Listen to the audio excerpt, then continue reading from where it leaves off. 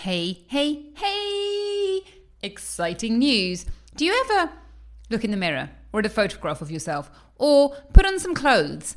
Or rather, don't put on some clothes because the clothes you really want to wear are hanging in the cupboard or buried in some bag at the back of the cupboard, and your heart sort of sinks and you think, I know I need to do different things. I know I need to do something different to lose the weight, to get healthy, to do all the stuff I want to get to what Dr. Orlina calls healthy, amazing you, and yet somehow I can't do it. You, my friend, have what is called a doing gap. It's not a knowledge gap, it's a doing gap because you're busy and you've got other stuff going on. So the Radiate and Renew program, starting, drumroll please, next week. We're kicking off on Tuesday next week. It's super exciting. You will learn to do 4 small but mighty habits that you are going to enjoy, and it's going to be easy. Now, the idea of this, there's 2 ideas behind it. Number 1, you do the habits. In a year's time, you've still got the habits and they really have moved the needle. You know, you're really doing things slightly differently. But also, once you start doing things differently, you realise that you can carry on doing things differently. And so you might decide, hey, I'm going to do the reboot, or I'm going to do something else. And I'm really going to get to the bottom of this goal. I'm going to reach my goal. So if you are interested, if you'd like some help and support, Radiate and Renew starts on Tuesday. I will leave the link in the show notes.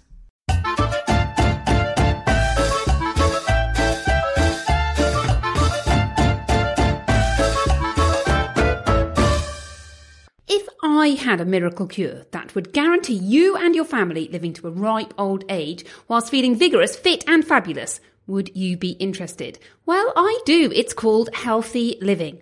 Hello and welcome to Fit and Fabulous with me, Dr. Orlina Kerrick. Healthy Living for Families Made Easy.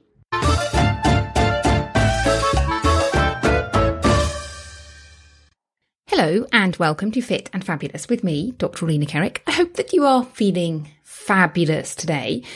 Today I want to talk about longevity and how to lead a healthy life. But before we get into that, I just wanted to think a little bit about where we are in the world, the beginning of 2021. And I have noticed for myself over the last week or so that I have this kind of feeling of, a little bit about me. Let me explain a little bit more. It's almost as if I'm counting down the days. I think the end of January is approaching. Well, by the time this recording comes out, it will be February. But the end of January is recording, and I can see myself almost ticking off the days to get through to when we can be vaccinated, when life can get back to normal, when we can get back into our house, which is a big project, and it's not going to be any time before December. And a sort of undertone of, this isn't the exciting life that I want to lead. Now, I know that life isn't always exciting, and that is an interesting and another topic, which actually I think we should cover in the next few weeks. But as my wise mother says, don't wish your life away. And I don't want to be living like that. I don't want to be living with this sensation of, it's going to be better tomorrow. It's going to be better tomorrow. Because I realise that right now things are amazing and awesome as well. But quite often when you're in the routine, it's really it's really easy to see the more difficult things and to forget about the beautiful things. So I have been sitting with that for a while and just seeing what happens. And a couple of changes that I have made, or a couple of things that I have really started making myself do, is just think about being present in the moment. So simple things. I love reading to my kids before bedtime. We always have a bedtime story, but it's very easy for that bedtime story to just be, on autopilot, routine. But now I just take a few moments to think, this is us now enjoying a quiet time before bedtime, having some snuggles, having a little bit of relaxed time, and really enjoying the story. We've been reading Michael Morpurgo. I love Michael Morpurgo, but we call him morose Michael Morpurgo because all his books are so sad. But I do think he is a fabulous storyteller. So just being more present. And I think that can be everywhere and anywhere. So for example, cycling back from school. We cycle to school, which at times can be a little bit challenging. We're working on it. This morning we did really, really well. We did it in 26 minutes, which is under our 30. I have worked out that if I go alongside my son, who's a little bit slow, and hold on to him, then I can cycle him up the hill, which I have to confess is a little bit extra work for me. I'm always enjoying doing extra work, a little bit more of a workout. So that's super good, and it gives him a bit of a boost, and we get there a bit quicker. And on the way back, it's still winter here. Most of the trees, well, a lot of the trees are pine trees actually, so they still have leaves. But a lot of the trees, all the trees that aren't pine trees, don't have leaves. And there's something about looking at that beauty. It is winter. Winter for me, I'm cold. We've had a lot of not so great weather recently, which I find really difficult. I hate being not locked up inside, but I like to enjoy the sunshine and hear the birds. And as I cycle home, I can really just take a moment to listen to those birds and see the green grass and the green of the pine trees and the nakedness of the trees that don't have leaves. So that's one thing that I have been working on. Just this being present and really enjoying every moment for what it is. And I know that's not always easy. But that's one thing. And another thing that I have is a little gratitude shell. So we live by the sea and we're constantly picking up shells. And there's some snail shells that I really like that are long and twisty. And we collect them and I often have a whole handful of them. But I will keep one in my pocket. And my husband has one on his desk. And they're what I call our gratitude shells. So when you see them, you have to think, okay, something that I'm grateful for. And as one of them lives in my coat pocket. Every time I put my coat on, my hand goes down and feels that. And I can think about something that is amazing. Or just bring myself back to that moment. This moment, I'm putting on my coat. I'm about to go and do this thing. The sky is blue or grey or whatever colour it is. And here I am in this moment. So just a few little tricks that I have been implementing, a few tools that I have been implementing over the last week or so to stop myself from feeling like I'm counting down the days to spring and I'm counting down the days to whatever is just around the corner so that I can enjoy right now, here and right now. Okay, let's move on to how to lead a long and healthy life. This is what I love talking about. Now, just to recap on the 4 pillars that I teach. And if you have heard them, apologies, but it is good to go over the basics over and over again. So I teach the 4 pillars. Number 1, nutrition, what we eat. In a nutshell, I use the Mediterranean style diet as a framework, but it doesn't have to be the Mediterranean style diet. I just like it because I'm here. And essentially the only difference between it and other plant-based diets is it's stronger on extra virgin olive oil. And I love extra virgin olive oil. So what is the Mediterranean style diet?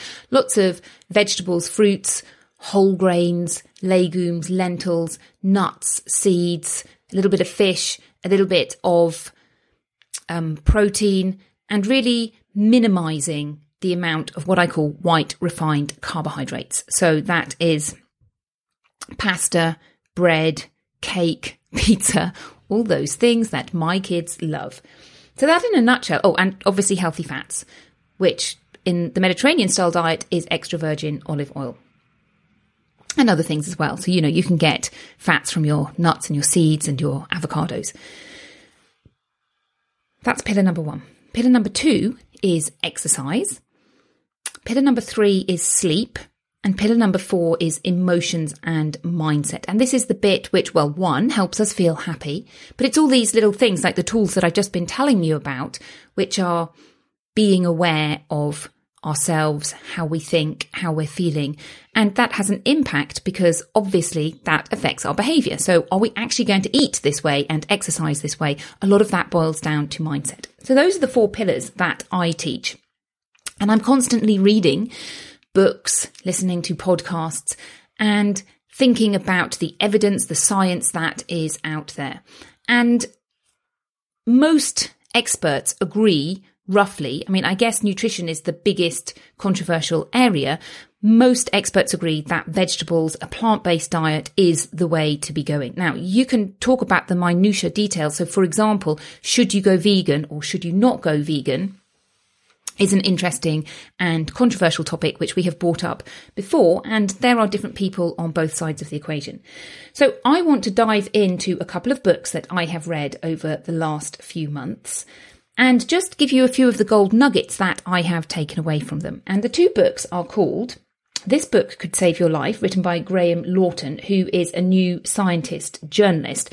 So he is someone who spends his life reviewing the science out there and writing articles for the New Science magazine, the New Science Journal. And he has written a book called This Book Could Save Your Life. And he goes into details. Now, I recommend both of these books. And in his book, it's written in a very nice and small bite-size chunks, so it's easy to digest. And his way of writing as well is very personable, easy to get through. And he goes through the different types of things. So he goes through different myths. Let me just read a few out to you. So, for example, the truth about food, the truth about fat, the truth about carbs and sugar. And he goes into lots of different things. Now, as a big takeout, I would say that what I like about this book is that he agrees with me. No, I don't mean that he agrees with me. Obviously, he's never heard of me. But what I like is to see evidence that confirms the framework that I have. And as I say, not everybody agrees. So, for example, the ketogenic diet doesn't really fit into that framework because it's saying you have to cut out carbohydrates to a much lower level. So that doesn't really equate to eating lots of fruit and vegetables. So not everybody agrees with this framework. Now, he does agree in broad brushstrokes, which I think is amazing. And I'll just put out a few little snippets, which I found really interesting. One of the things was he was talking about omega-3, and he goes into this in more detail. But the common belief is that we need to eat oily fish to get our omega-3. And what he actually says is, actually, there's two different types of omega-3, and one of the most important ones is a different type of omega-3, which we find in linseeds, chia seeds, kiwis, and walnuts. And that was very interesting. That was something that I wasn't aware of. I've always thought that we need to eat a little bit of fish to get our omega-3. But he goes into other myth-busting things. He talks about calorie counting, and I found this very interesting. You may know, but I don't teach people who want to lose weight how to lose calories. However, on a cellular level, what is actually happening is essentially calories in, calories out. If you look at all the bodies in your cells, all the cells in your body, and did an amazingly complicated equation, essentially the excess calories are stored as fat in the end. And if you want to lose weight, in order to use up that fat, you essentially have to work out how to burn them. Now, the problem with that equation, and he goes into this in more detail, is it's very difficult to know exactly what's going on. And there's so many different variables, not least of all how food is labelled and how actually it's very difficult to measure the calories that actually go into your mouth, let alone what your body does with them. So one of the factors is, what does your biome do? What do all those bugs and organisms in your gut do? Which bits do they take away? And what about the amount of time it takes to digest, or the energy you're using to digest? So the more you refine a food, the less your body has to do to digest that food. And so he has a very interesting bit about why calorie counting isn't a very good approach, and why he doesn't recommend it either. So I liked that. Now, the other book is called The Longevity Diet, and it's by a gentleman called Dr. Valter Longo, who is a PhD doctor. And he is a research doctor and super interesting. He's from Italy, but he moved over to the States, and he goes into the different types of research that you can look at to see what factors influence how long people live. Now, I have to confess, his book is very well written and it is personal, but it is a little bit drier than the other book. And it is a little bit more sciencey than the other book, but I like science and I like this book.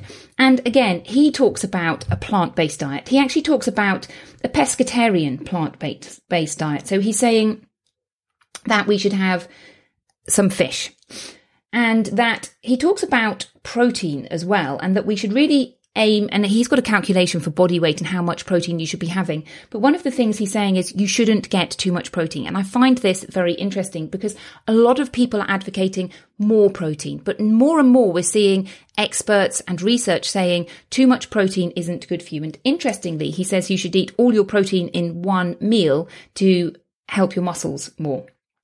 He advocates around 40 to 47 grams of protein a day, which isn't very much at all, particularly if your protein is meat protein. So fish and meat are all protein, whereas if you get a plant-based protein, such as chickpeas or garbanzo beans, then the amount you eat, so 47 grams of chickpeas, doesn't contain 47 grams of protein. And again, he talks about minimizing bad fats and sugars and increasing good ones. So he's talking about increasing good olive oils, good unsaturated fats, nut oils, good complex carbohydrates. He mentions whole bread and legumes and vegetables, and decreasing things like pasta and rice and bread and fruit juices. Now, on a side note, he mentions fruit in the we should minimize this. And I think, fruit is very easy to eat, but I do see it as a stepping stone to, particularly if you're a parent, to changing the way that you eat. So if you're somebody who's thinking, oh my goodness, I want to implement this new way of eating, and now suddenly I've got to get rid of all these packaged snacks and pasta and all of this stuff, what on earth am I ever going to eat? I would say just go with fruit as your treats, because yes, it is relatively high in sugar, but it's much less high in sugar than cookies and biscuits, crisps, all those other things. And also it's wrapped up with good phytonutrients and other fiber good things. So I wouldn't worry too much about fruit right now. When you get to the stage of like, oh, I really need to refine my diet, you can think about reducing a little bit of fruit if that's what you want to do. But particularly if you have kids, I have children, and quite often if they don't eat vegetables, they eat fruit instead. They might eat an apple. But in my mind, that's a stepping stone to what do I normally eat, and training them that we eat fruit and vegetables rather than all those other good treats. And they will, if they don't like dinner, my picky son will say, can I have a green apple? It has to be green and not red. And quite often I will say, yes, go and do that. Or, if we've got carrots, I might say, you can go and peel yourself a carrot if that's what he wants to do. Now, he also talks about eating twice a day plus a snack, which is interesting. So this idea of how often do we eat is interesting. And he recommends a periodic prolonged fasting. So he reckons what he calls time restricting eating. So that is having not eating frequently during the day and not eating into the night. And he also recommends a periodic prolonged fasting. And he has something which he calls a fasting mimicking diet, which I think is a program that you have to go and buy. And he will tell you exactly what you can and you can't eat. But essentially what he's saying is that there are periods when you look at a lot of cultures, we have periods where historically we have fasted. So in the Christian religion, it would be Lent, or for Muslims, it would be Ramadan, but quite often there is a culture of we're going to fast and we're going to eat less. And in modern day culture, a lot of that times it has gone by the wayside, and we don't do that. And he recommends 2 periods of 5-day fasting. So really reducing your calories, doing his particular way of doing it. So what I like about both of these books is they're accessible, they're interesting, they really are science-based books, and they're doable as well. If you look at the big bracket of the umbrella, what are they talking about? They're talking about eating vegetables, eating healthy oils, reducing junk food. And I think that's a really doable message. Now, the other thing they both talk about is exercise. And exercise is my number 2 pillar. And I think one of the things about exercise is it's really, really easy to lead a sedentary lifestyle. I have really realised this since we moved into our new smaller house at Christmas time, just before Christmas. And I realised that my step count has really gone down because I live in a small house, whereas in my bigger house, I was walking round and round the garden, whereas now I sort of come in and I live in one room, I might move to another room, and my step count has just plummeted. So it is really easy to lead a sedentary lifestyle, particularly if you're busy working. But the flip side of that is when you have good and healthy habits, it is easy to make sure that you're doing enough exercise. So how much is enough exercise? Well, the biggest leap you're going to get is from a sedentary lifestyle to doing some exercise. So it doesn't matter where you are. I would encourage you to go and do more exercise. Now, both of these books are saying really and truly, the more exercise you can do, the better. And it's not just about doing 5,000 or 10,000 steps. In fact, Graham Lawton says it's probably closer to 15,000 steps that we want to do. And Walter Longo recommends working all your body parts until you breathe rapidly and sweat for 5 to 10 hours a week. So that's actually a reasonable amount of exercise. Now, don't panic. You can work up to this.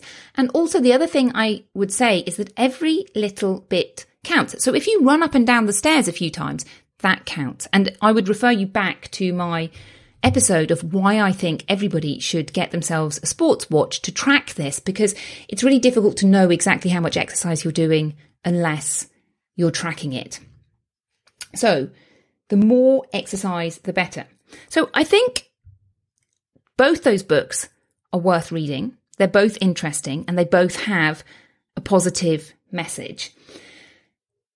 What they don't do really is tell you how to implement this. And it's all about routine, habits and systems. I'm all about routine, habits and systems. How do you make yourself do these things? You create routine, habits and systems. So I am working on my challenge, my habit challenge. I have decided on a name. It's going to be Healthy You, Healthy Family Habit Challenge, and it's going to be taking place in April. So that'll be super exciting, and it will be a week-long free program where we'll talk more about habits and how to implement them and how you can create one healthy habit. I want you to come out of that week thinking, right, I can create this habit. Now, obviously you can't create a habit in a week, but what you can do is set yourself up to create that habit and keep doing that habit. So that will be coming in April.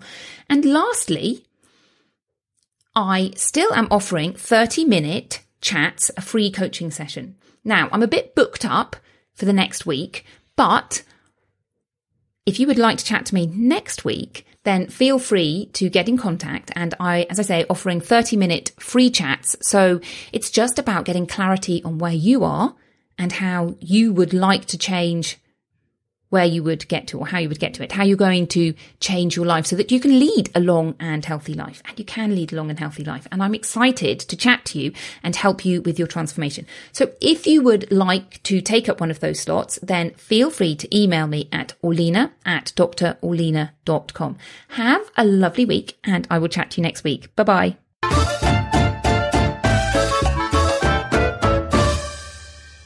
Thank you so much for listening to this podcast episode. Remember, you can sign up for Dr. Orlina's Simple System to Healthy Living for Families at drorlina, drorlina.com/simple-system. If you have enjoyed this podcast, I ask that you share it with somebody else who would also benefit so that I can reach more people and help more people live healthily. And lastly, if you are interested in working with a coach, then just email me at orlina@drorlina.com and we can set up a time to chat. Absolutely no obligation. I love chatting, so come and chat with me. Bye-bye.